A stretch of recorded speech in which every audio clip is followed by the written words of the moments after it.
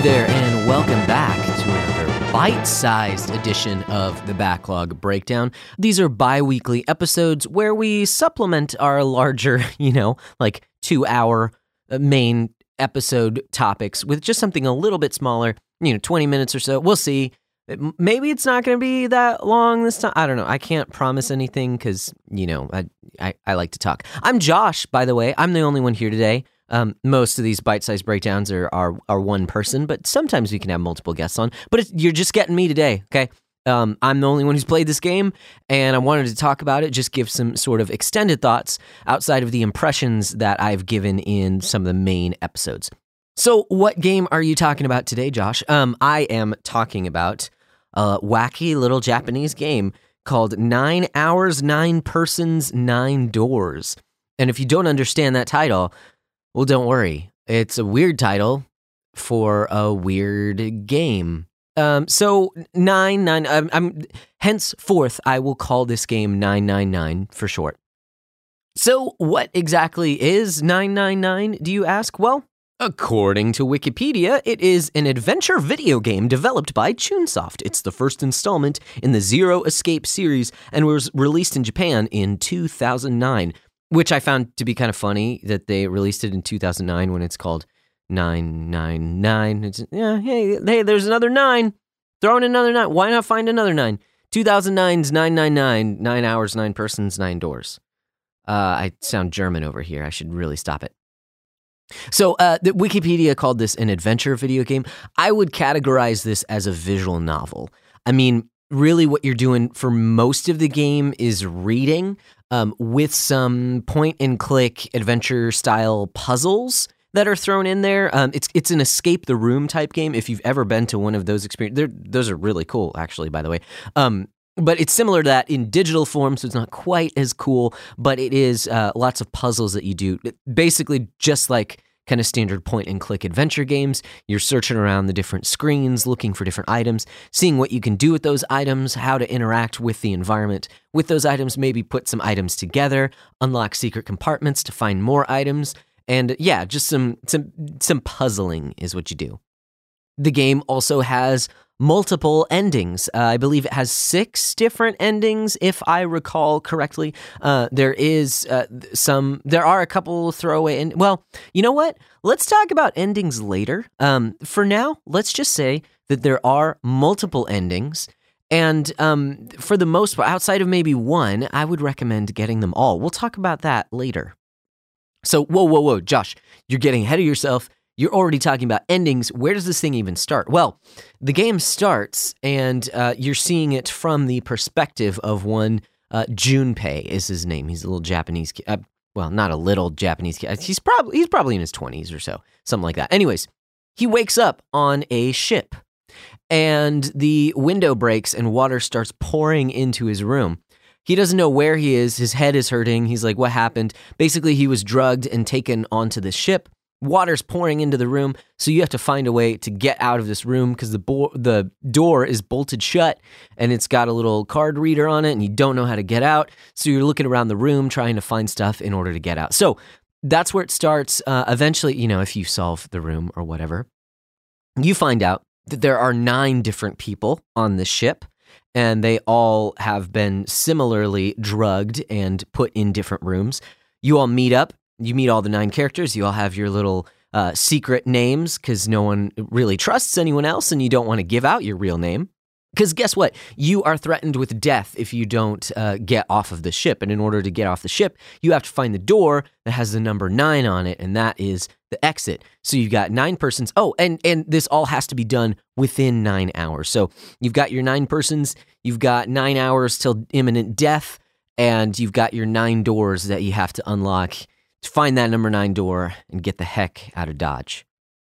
It sounds somewhat similar to the Saw series of movies, although I would recommend this much more highly over that series, because the game is not one in which violence is glorified necessarily. In fact, it's actually the horror elements of the game actually portray the violence and things very scarily. I can't think of the right word. They are there very much to deter you from going specific routes, from doing things, and for a sense of tension throughout the game. It's not there to just kind of shove it in your face like the Saw movies were. Those are kind of gross. Maybe we'll have a future installment on movie. I don't know why we would talk about movies, but let me just say that I would say the Saw movies, by and large, are pretty irredeemable when it comes to that type of torture that is shown on screen.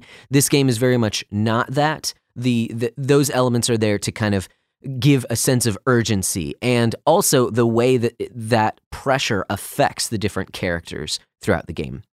So before I go any farther with this little discussion, I do want to throw out a minor non-spoiler warning. I'm not going to talk about any straight spoilers in this review. I'm going to be pretty vague, and I say review, this isn't even really a full review, but just my thoughts. I'm going to be vague, but I do also kind of have to allude to some meta-narrative stuff going on in this game. So I will say, if you want to play this game completely blind, you should probably shut off this episode right now. I'll say right now, I recommend this game to anyone who enjoys visual novels. If you're in the mood for something like that, and if you like puzzles, I recommend this game. I think you should play it because it has some very good qualities to it, which I will be talking about later, but it requires me to kind of talk about some of the overarching themes and some of the things that show up in the game, but I'm not going to give direct story spoilers. So if you want to go in blind, stop this episode. If you're okay with not being completely surprised at some of the things that happen, not specifics, but kind of twists and turns throughout the game, then let's continue. As I said, I do recommend this game. I enjoyed it. Now, obviously, being a visual novel, you have to be into visual novels if you want to play it. I wouldn't recommend it to someone who doesn't want to sit and read, because that is a lot of what you're doing throughout this game. So today, I just wanted to talk about some of the things that I enjoyed the most about this game, because I think that's part of what this podcast is about, is just talking about some of the highlights of the gaming industry, some of the things that you can really take out of some of these experiences. And so some of the main things that I enjoyed with this game, funny enough, is the way that its characters are written. You only have the 9 main characters. There's some other characters who kind of come in and out, but again, I'm not going to spoil anything, but the 9 characters are the ones that you spend the most time with. And here's what I wanted to kind of just give that a little non-spoiler warning about and talk about some of the endings, is that this game is set up so that there are multiple endings, but by following each of those routes, you are actually learning more about each of the different characters, because the endings actually have to do with the choices that you make throughout the game to align yourself with different characters. So the more that you spend time with certain characters, the more they open up and talk to you about who they are and the way that basically their worldview. The creator of this game actually, I read, patterned these characters off of the 9 types in the Enneagram, which I find is really interesting because I don't know about y'all, but I hadn't heard about Enneagram until like a few years ago, but this was back in 2009. So like he was kind of onto something, which is now pretty cliche. But back then I hadn't ever heard of it. So I just thought that was kind of interesting. But really, the way that the characters are written, I feel like was done very smartly. And like I said, it has to do with the different endings of the game. So the endings are another thing, and it's this whole kind of meta game concept that's going on. So out of the 6 endings, maybe one of them is just kind of throwaway, but you get more information about the characters, the different endings that you do. There is a true ending to this game, but in order to access the true ending, you actually have to go through one of the other endings first. And the reason that the game forces you to do that is because you, as the player, actually have to know some of the information from that ending in order for the true ending to make sense. So the writers of this game are actually playing a bit of a metagame with you as the player, and then the way that relates to the characters within the game. So sure, if you just want to spend, 4 hours with this game, you can end it at the first ending that you get. People can die, and you'll be like, okay, well, that was kind of underwhelming. But really, I would really recommend that you get the true ending. That's really the only way that you're going to figure out what the story is within this game, because there are a lot of revelations that occur once you go down the path towards the true ending. Otherwise, you're not going to know the characters' motivations. You see parts of them, but the story is not going to unravel fully, and I mean, like, some huge parts of the story are not going to make sense unless you actually get the true ending. So I'd say if you want to play this game, buckle up, because you're going to have to get multiple endings. Now, this game does respect your time, because you can actually go back within the game. You can teleport within the game, whatever. I can't even think of what it's called. Anyways, you can skip ahead, that's what it's called, within the game to make different choices that you did other times.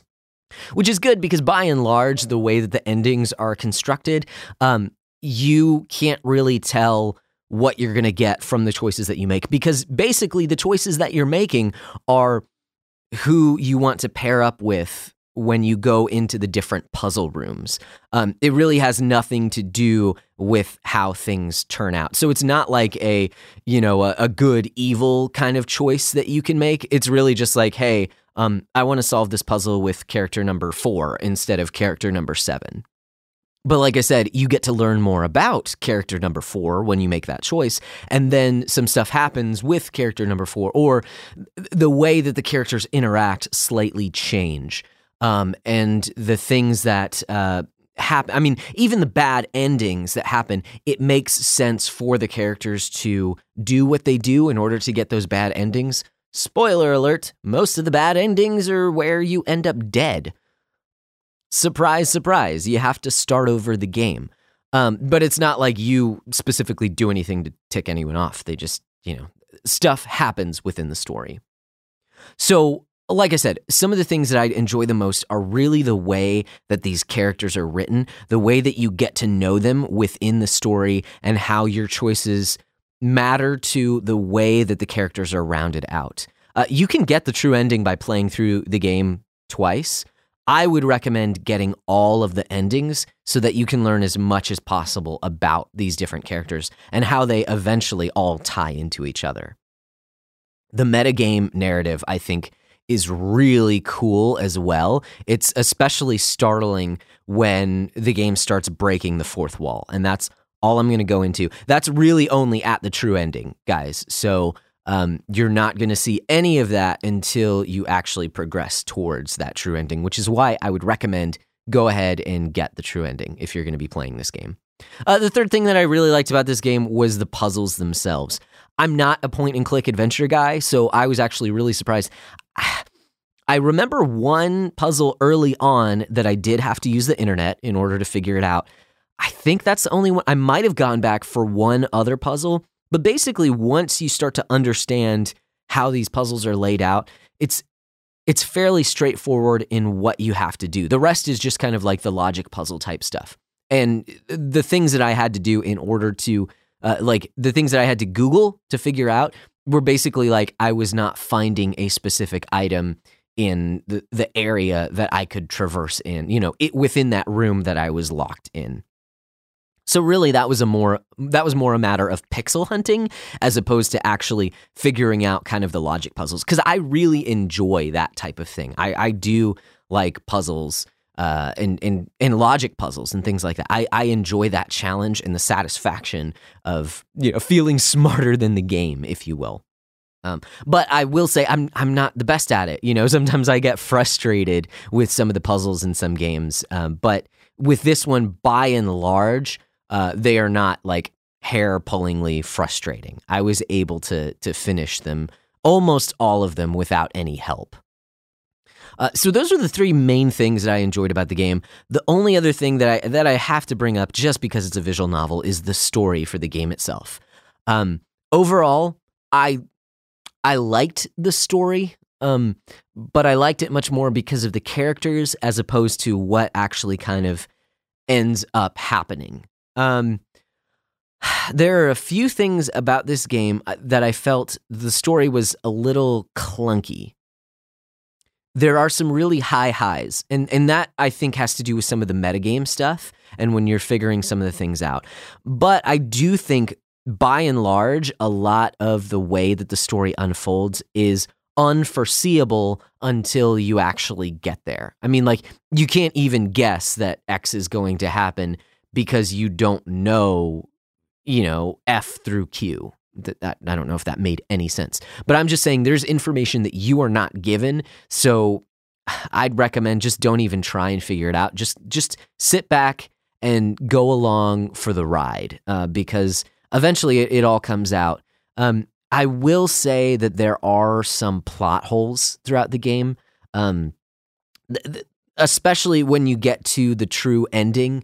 The way that it all comes together is a bit of a strange, convoluted mess in the best way. Like, you can tell what they're trying to do, and I mean, you can understand it, but it's also kind of like hanging on by a thread. You have to kind of like give in to some of their presuppositions, I'll say, in order for it all to make sense. So it's on a little bit of shaky ground. It's like, okay, if you can understand this concept, then it'll all make sense. But there are also like a lot of plot holes that, again, just don't try and figure it out beforehand. Just go along with what they give you, and it all makes sense. I do have to say, though, that some of the reveals, especially some of the character reveals that happen throughout the game, kind of fall flat. Which is weird because, like I said, I really enjoy the characters within this game. But when you figure out who some of them are, I felt like there should have been more of an emphasis when that happens, and then kind of the revelation of that part of their persona should have come through a bit more. And instead, it's more just kind of flatly delivered, and then the story kind of goes on, if that makes any sense at all. Again, I'm trying to be vague, and I don't want to go into full spoiler mode within this episode, but I did just want to give some warnings. It's kind of weird. For a visual novel, I don't think the story was the best part. I think the characters were by far better than the story that they were put in. Even if the story was, it's not bad, but it definitely goes to some of the like more anime extremes, and I say that just because of the art style of just like I feel like you just went way over my head in the last act of this video game. Yeah, that happens. It's a weird, crazy, wacky game, and I say wacky just because it's out there. Not wacky in the sense it is not a light game. It is much more heavy in tone. The ominous portend of death around any corner definitely has you on your toes. So it's not light and wacky and fun. It is definitely more dark and foreboding and revelatory. Is that a word? Does that make sense? It feels much more sci-fi horror than it does, I don't know, shonen, if that makes any sense. So those are just some of my thoughts on 9 Hours, 9 Persons, 9 Doors. Hopefully you've enjoyed listening to this. When I finished the game, I was much more pleased with it overall than I thought I was going to be. I'm not a visual novel person, guys. I don't usually go for this style of game. I'm not a point and click guy either. Maybe after this, I'll get into more of them. I will say, after playing this game, I immediately started in its sequel, Zero Escape: Virtue's Last Reward. Now, I did read, according to Wikipedia, that this game was made as a standalone game. So the sequel, while it does kind of it does talk about some of the story elements from the first game, it was done, the first game was not made with a sequel in mind, if that makes any sense at all. So anyway, but regardless, what I'm saying is that I enjoyed this game so much that I immediately went into the sequel. And for a visual novel, I'm surprised at myself. I'll put it that way. So, like I said earlier in the review, I do recommend this game if you're in the mood for a visual novel, if you enjoy puzzles and brain teasers. Even if you don't, I guess you could Google it all. I'm just so competitive that I really enjoy like when I figure something like that out. When I figure out those different types of puzzles, it feels good. Feels good. So yeah, you should check it out if you're in the mood for it. Go for it. Pick it up. I played it on PlayStation Vita. I know there's a PS4 version as well. You can pick it up on the Nonary Games collection that has the first 2 games in the series. It was originally released, I should have said this, when I was talking about its development. It was originally released on Nintendo DS. I don't have the DS version. You can get the Nonary Games, both games, cheaper digitally nowadays. So that's the route that I went. So hopefully this has been fun. Tune in next week where we'll have a special guest. I'm actually not going to be on the episode, but we will have a special guest, so it'll probably be more fun than even if I was on the episode anyway. So hope you enjoy my voice. Okay, peace out. Bye.